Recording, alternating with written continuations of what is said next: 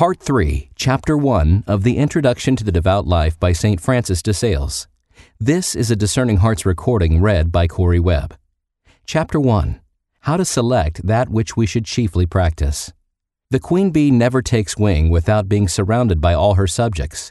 Even so, love never enters the heart, but it is sure to bring all other virtues in its train, marshalling and employing them as a captain, his soldiers, yet nevertheless love does not set them all to work suddenly, or equally at all times and everywhere.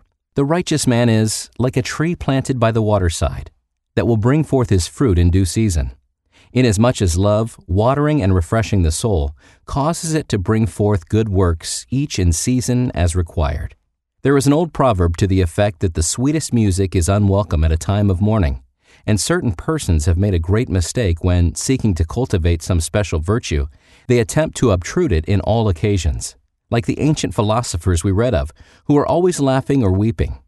Worse still, if they take upon themselves to censure those who do not make a continual study of their pet virtue. St. Paul tells us to rejoice with them that do rejoice, and weep with them that weep. And charity is patient, kind, liberal, prudent, indulgent. At the same time, there are virtues of universal account which must not be called into occasional action, but ought to spread their influence over everything. We do not very often come across opportunities for exercising strength, magnanimity, or magnificence, but gentleness, temperance, modesty, and humility are graces which ought to color everything we do. There may be virtues of a more exalted mold, but at all events, these are the most continually called for in daily life. Sugar is better than salt, but we use salt more generally and oftener. Consequently, it is well to have a good and ready stock in hand of those general virtues of which we stand in so perpetual a need. In practicing any virtue, it is well to choose that which is most according to our duty rather than most according to our taste. It was St. Paula's liking to practice bodily mortifications with a view to the keener enjoyment of spiritual sweetness, but obedience to her superiors was a higher duty. And therefore, St. Jerome acknowledges that she was wrong in practicing excessive abstinence contrary to the advice of her bishop, and the apostles, whose mission it was to preach the gospel and feed souls with the bread of life, judged well that it was not right for them to hinder this holy work in order to minister to the material wants of the poor, weighty as that work was also. Every calling stands in special need of some special virtue. Those required of a prelate, a prince, or a soldier are quite different. So are those beseeming a wife or a widow. And although all should possess every virtue, yet all are not called upon to exercise them equally. But each should cultivate chiefly those which are important to the manner of life to which he is called. Among such virtues as have no special adaptation to our own calling, choose the most excellent, not the most showy. A comet generally looks larger than the stars and fills the eye more, but all the while comets are not nearly so important as the stars, and only seem as large to us because they are nearer to us than stars, and are of a grosser kind.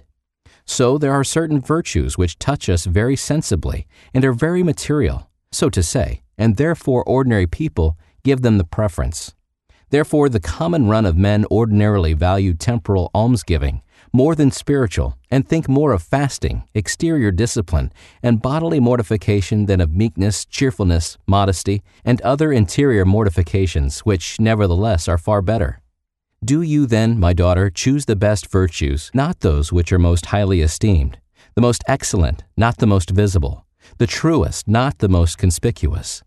It is well for everybody to select some special virtue at which to aim, not as neglecting any others, but as an object and pursuit to the mind. St. John, Bishop of Alexandria, saw a vision of a lovely maiden brighter than the sun, in shining garments, and wearing an olive crown, who said to him, "I am the king's eldest daughter, and if you will have me for your friend, I will bring you to see his face." Then he knew that it was pity for the poor which God therefore commended to him, and from that time he gave himself so heartily to practice it, that he is universally known as St. John the Almoner.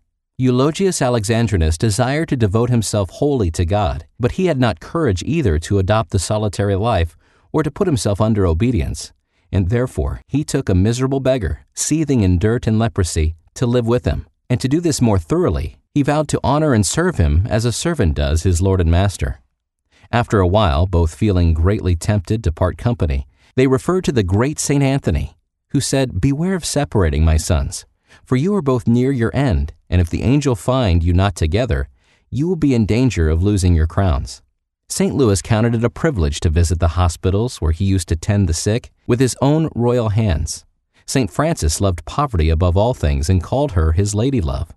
St. Dominic gave himself up to preaching, whence his order takes its name. St. Gregory the Great specially delighted to receive pilgrims after the manner of faithful Abraham, and like him entertained the King of Glory under a pilgrim's garb. Tobit devoted himself to the charitable work of burying the dead. St. Elizabeth, albeit a mighty princess, loved above all things to humble herself. When St. Catherine of Genoa became a widow, she gave herself up to work in an hospital.